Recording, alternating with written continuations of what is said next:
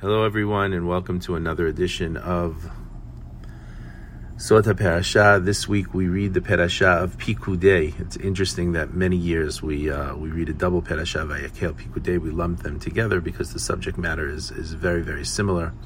Parasha Pikudei really ends the book of Shemot, and sometimes we look at Shemot as a whole and we see, but I want to bring up one specific point in the book of in the Parasha of Pikudei, and it really relates to the parshiot that we've been reading that have to do with the construction of the Mishkan and the destruction and the construction of the Mishkan and the fabrication of the clothing for the Kohanim and the Kohen Gadol. There's the verses in this week's Parasha where Moshe is making an accounting of all the materials used. He brings up specifically the names of each of the stones that were used, the shocham stones that were used on the shoulders of the Kohen Gadol, and the stones that were used on the breastplate of the Kohen Gadol. And he goes into detail. And the question is asked, where did these stones come from? Where do you find such stones in the desert? And certainly we might say that they could have brought these stones from Egypt, and another opinion might say that they were able to purchase these stones in the desert. But it's interesting that the Midrash says that these stones actually were donated by the Nesi'im, the presidents of each of the tribes. And where did they get these stones? These stones came from heaven in the man, and as they went out to collect their buckets of man in the morning, they would find within the man, each of them would find the precious stone, and that precious stone was what each of the presidents of the tribes donated. And the question is, why are the stones, raining from heaven? Why specifically to these people? Is that a good thing? You would think that if God is sending me diamonds from heaven, I would be thrilled. And in this case, it seems that perhaps it's not such a good thing. There's a story that was brought by Hagaon Rav Yaakov Sasson Shlita. He quotes a simple story from Rab Chaim of Sanz. And the story tells us about a lady who was from a village, and she was a poor and destitute woman. And she lived on the edge of the village. Perhaps she lived in a little hut that one of the farmers gave her to live with her sons and her daughters, and was very difficult. She would subsist on whatever people might give her, whatever she would find, and that's what she would feed her children. And her children would come and say, "Mommy, we're hungry." And she turns to heaven and says, "Please, heaven, please help out." And she goes outside and she sees on the ground a warm egg, freshly laid egg, and she picks up the egg and she calls her children over and she shows her children, look children, look at this egg that I found. And the children are so excited. The children are saying that we're going to have an egg. We're so excited that we're going to have an egg. And the mother says, no, children. What we're going to do is we're going to take the egg next door to the farmer, and we're going to ask him to let one of his hens sit on the egg. And the egg that the hen's going to sit on is going to incubate the egg, and the egg will eventually hatch, and we'll have a chicken. And the children were so excited. We're going to have a chicken. We're going to have a chicken. We're going to get to eat a chicken. We're going to get to eat meat. And the mother says, no, children, not so fast, not so fast.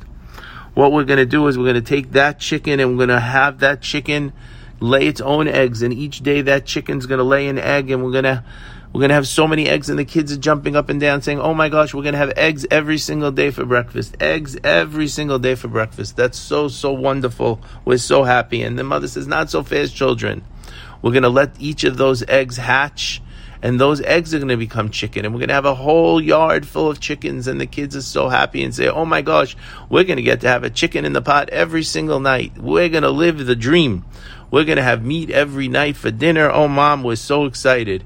And the mother says, "Not so fast, children, not so fast, because we're going to take those chickens and we're going to sell those chickens, and we're going to buy a young calf. And that young calf we're going to raise, and that young calf's going to grow, and that young calf's going to start giving milk. And that young calf's going to have other calves. And we're going to have a whole herd of cows, and we're going to take some of those cows and we're going to sell them. And then we're going to buy land, and we're going to have a farm, and we're going to grow vegetables, and we're going to grow everything you could imagine, and have trees with fruits and a whole herds of cows and sheep and chickens and eggs and everything you would want.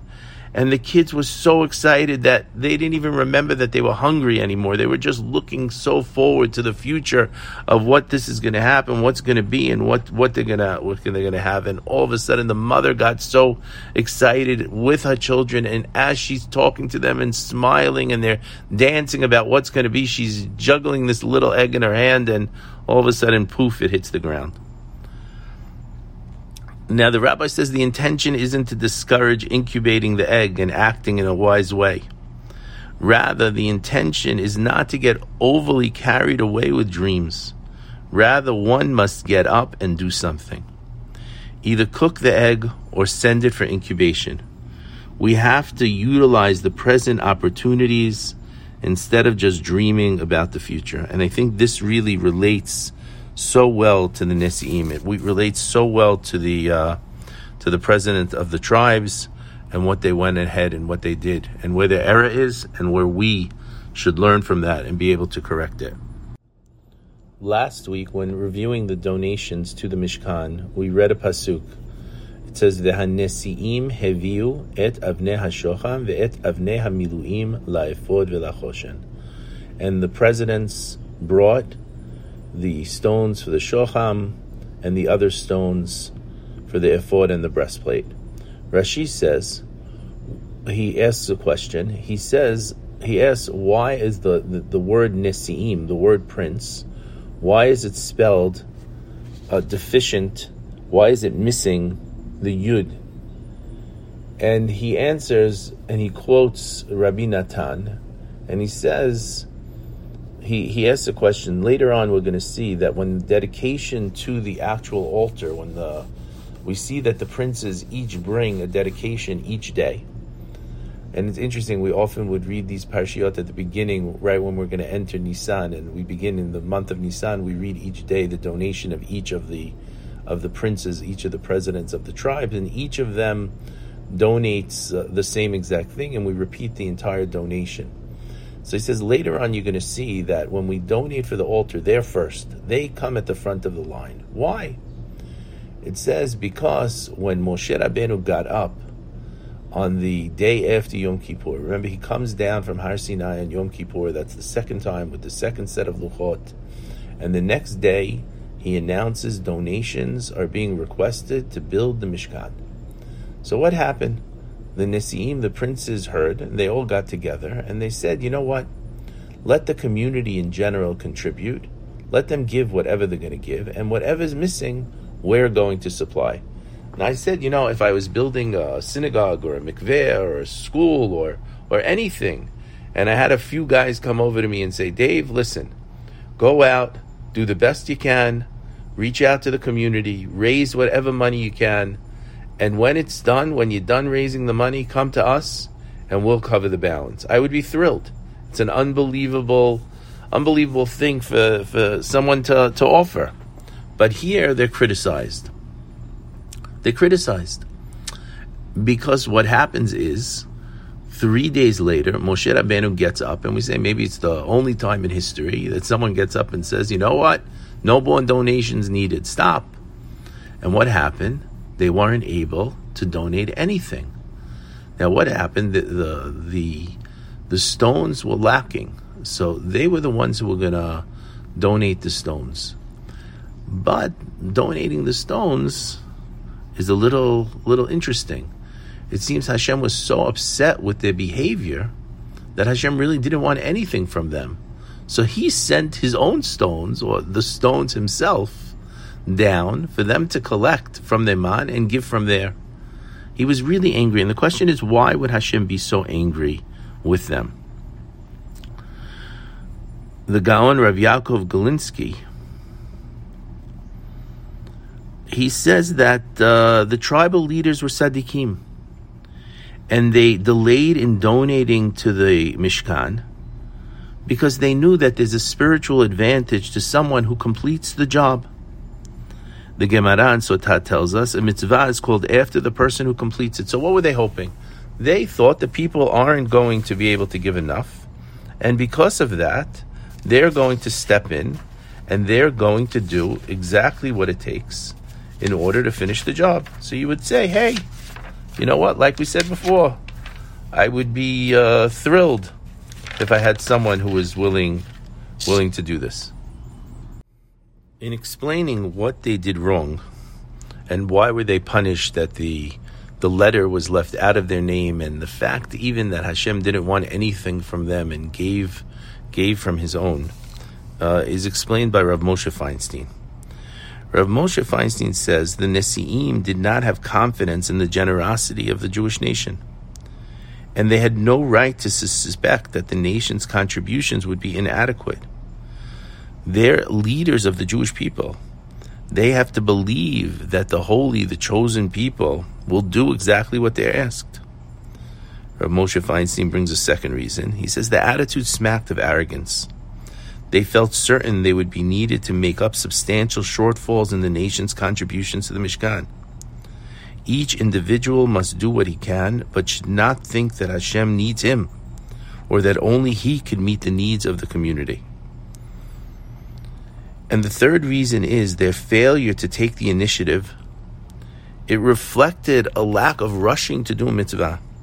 And we have a rule, zerizim makdimim la mitzvot.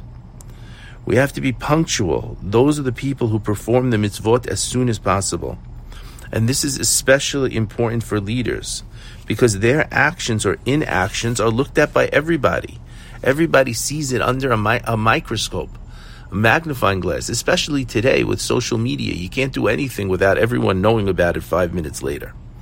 And the Nesi'im's lack of immediate participation could have influenced many others to say, hey, if they're not giving, why should I give? You know, my dad used to say, it's very important for a person to be humble in giving, maybe to give anonymously. But always, he said, whenever there's a fundraising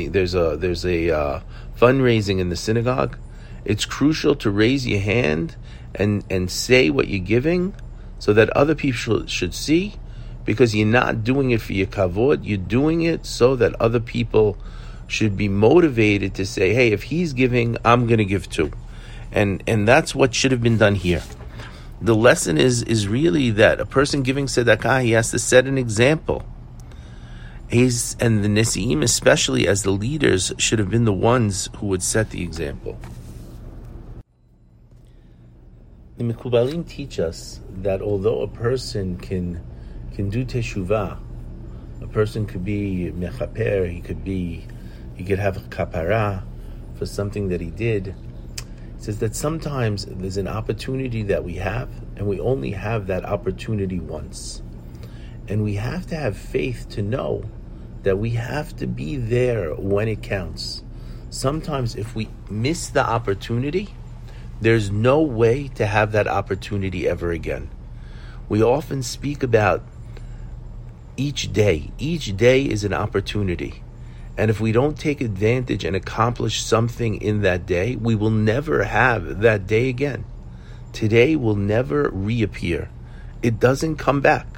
Today is today, and tomorrow is tomorrow. And each day we have an opportunity to do what we have the opportunity to do. And in essence, because the Nesi'im did not donate in the beginning when they had their opportunity, they failed. And maybe that failure shows some lack of faith, lack of trust in doing what a person needs to do. You know, my father always would say to us that a person should have good mazal. We tell someone you should have mazal tov. When a baby's born, your mazal should change to tov. When a person gets a new house, his mazal should change to tov. When a person gets married, there are various things. But mazal has to do, as my dad would say, with being in the right makom, in the right zeman, but also having the impetus la'asot, to do something.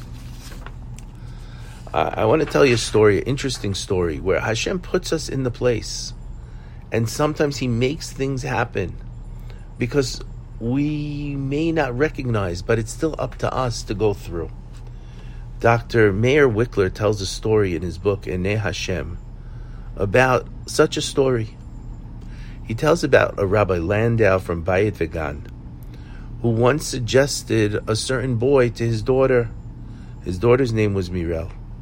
Mirel told her father she had so many bad experiences.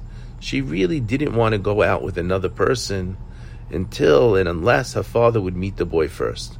Remember, in those days in Eretz Yisrael, especially, a blind date, a blind shidduch date, was really a blind shidduch date.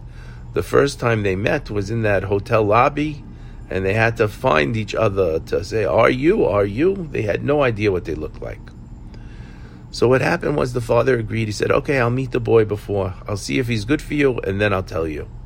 And Mirel adds to her father, Abba, please don't forget what I told you last time. Make sure the boy doesn't have peyot hiding behind his ears. There's absolutely no way I would marry a boy with peyot hiding behind his ears. So Rabbi Landau knew his daughter's likes and dislikes. He told her not to worry. Everything's going to be fine. Eventually, he's able to meet the boy, and the boy's name was Yehoshua. And after the meeting, when the boy turned around to leave, Rabbi Landau took a good look at the back of his head to see if he had peot hidden behind his ears. And he smiled because he didn't. So a week later, his daughter Mirel went out with the boy for the first time.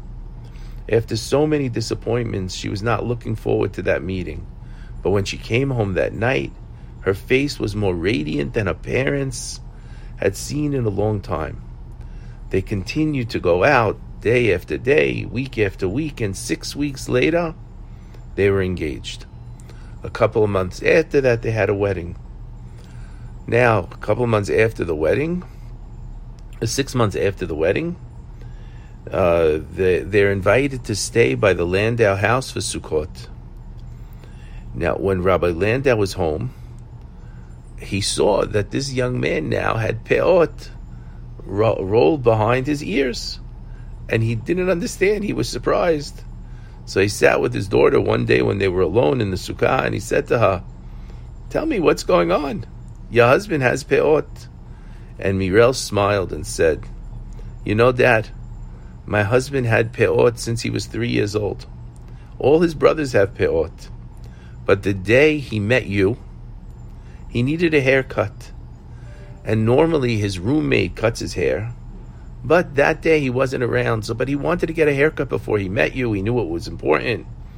And what happened was accidentally, the person cutting his hair cut one of the peot off. And he said, what am I going to do? He cut one off. Now I have to make them both even or else I'll look ridiculous. So having his sideburn to the point, he had the guy cut the other one off. And he went to the meeting. Now he said to himself, I'm going to start going out with this girl. I'm not going to start growing the peot. I'm going to look crazy. I'm going to look like a sloppy person. So he didn't start growing them. They went out for the 6 weeks. Then they got engaged. He said, I'm not going to start growing them before the wedding because then it's going to look strange at the wedding. And so after the wedding, he started growing the peot again. And the rabbi asked his daughter, well, didn't it bother you? And she said, Dad, the truth is when he told me, I had to laugh. Something that mattered so much before we were married. Somehow I always associated peot with someone being overly serious, with somber personalities, and now I see how silly I was. And Rabbi Landau said to his daughter, Marabu Ma'aseh Hashem. Look at how Hashem works. We have to know Hashem puts us in the place. He gives us an opportunity. The Nesi'im had an opportunity at that point to step up and do what was right. And they lost out. And not only did they lose out, they lost out even on giving the stones because the stones came from heaven because Hashem was so angry. And they tried to make up for it by rushing to give the donation at the opening of the Mizbeach, at the opening of the Mishkan. The rabbi would tell us that we have this opportunity, we have to not miss the opportunity, and that's why it's so crucial that we say, rush to do a mitzvah at the first opportunity you have. Rabbi Abitam would explain to us again and again, what's the secret of the Satan? The secret of the Satan is that he doesn't tell you not to do something. He tells you to do it later. He tells you to do it later. He delays until eventually we don't do it. And that's where we mess up. That's where we fail. We fail because we delay. And the delay causes this lacking. There's a story that we tell often, a story I heard from the rabbi. He tells of a certain man who lived in a town, and Rosh Hashanah, he was in his town, and the day after Rosh Hashanah, he bids farewell to his family because he's going to another town, a few days' drive, to be with his Rebbe for Yom Kippur. He really, every year, wants to be with his Rebbe. Every year he's with his Rebbe. He spends Yom Kippur with his Rebbe. And so this year also, right after Rosh Hashanah, he gets the wagon, he gets the driver, and they start to go. And all of a sudden, they're on their way, and the first day, they have a problem with the wheel, and they have to stop locally overnight. And then that night it rains, torrential rain, and so the wheels keep getting stuck in the mud on the road, and they're delayed again, and they only get so far, and they have to sleep there overnight. And the rain continues, and he's delayed further, and he doesn't know if he's going to make it to his Rebbe. And finally, the weather clears up, and they go back on the wagon, and they continue the journey. And as they see the town that they're coming to in the distance, all of a sudden, they hear a crack, and the wheel falls off of the axle. Here they are on the road. It's Erev Yom Kippur. They have to get to town, but the wheel fell off. The wagon can't move. What are they going to do? Nobody there. They're in the middle of Nowheresville. There's farms to the left, farms to the right, but all you see is farmland. You don't see a barn. You don't see a house. You don't see anything. And suddenly they see coming out of the growing stalks a few guys. And those guys say, Shalom Aleichem. He answers, Aleichem Shalom. He says, what's happening? He says, listen, I'm on my way to town and the wheel just came off, and me and the wagon driver, we're not strong enough to lift the wagon and then put the wheel back on. We need some help. Can you guys help us?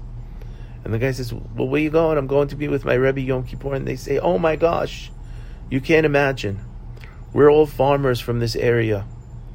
And every year, 10 of us get together on Yom Kippur and we make a minyan and we stay together for the 25 hours. Right over here, we have a small shed that we built specific for this so that we would have every year Yom Kippur where we could pray together. He says, but unfortunately this year one of us moved away and there are only 9. But look how fortuitous this is. You're driving through. You still have the whole day to journey to the town. You're going to get there right before Yom Kippur. Why not stay with us? We'll feed you now. You'll stay with us. You'll have Yom Kippur with us. We'll have a minyan with you. It'll be wonderful. And the man said, I would love to, but I have my heart set on being with my Rebbe. I need to go to my Rebbe. And the people say, okay, nothing we could do. They help him. They get him back on the road. The wagon driver keeps going, and he brings him to town, and he's there a little bit before Yom Kippur. He quickly gets something to eat. He goes to pray Yom Kippur, and he's there with his Rebbe. But the whole Yom Kippur, his Rebbe doesn't look at him. And he's trying to get his attention, but nothing. He says, okay, I'll talk to him after Yom Kippur. He comes to the Gabbai after Yom Kippur. He's thinking he's going to go back home for Sukkot. But the Rebbe still doesn't look at him. And so the Gabbai says, you might as well stay a few days, maybe stay Sukkot. The Rebbe's very busy. And so he stays with them for Sukkot. He goes through the whole holiday of Sukkot. And every day he comes to approach the Rebbe won't look at him. And finally, the last day, Simchat Torah, he comes to the Rebbe and he says to the Rebbe, I've been with you Yom Kippur, you didn't say anything to me. I tried to speak to you in between, you didn't talk to me. The whole holiday of Sukkot, you didn't talk to me. Now Sukkot is over. Rebbe, what happened? And the Rebbe turns to him, he says, I don't know what to tell you. He says, what do you mean? He says, your soul was created to be that 10th man. Your soul was created to be that 10th man. We have opportunities that we're given in life. We have to realize Hashem puts us in a place puts us in a time and gives us the opportunity. We're in the makom, we're in the zeman, but we have to la'asot. The action is crucial, and it's up to us to do the action. The Nesi'im in some way failed because they didn't take the opportunity they had to give when they would give, to give and encourage others, for all the reasons Rav Moshe Feinstein brought. And sometimes it goes so far beyond that we really can't make it up. It seems they make it up, but in many ways they don't. We have to remember Hashem gives us opportunities. We have to jump at the opportunity. We have to be zariz. We have to be quick. We have to do the mitzvah as early as we can, as quickly as we can, because that's the best way, because we never know. Maybe that's why my soul was created. Wish everyone a Shabbat Shalom. Thank you for joining us. Look forward to getting together with you next week.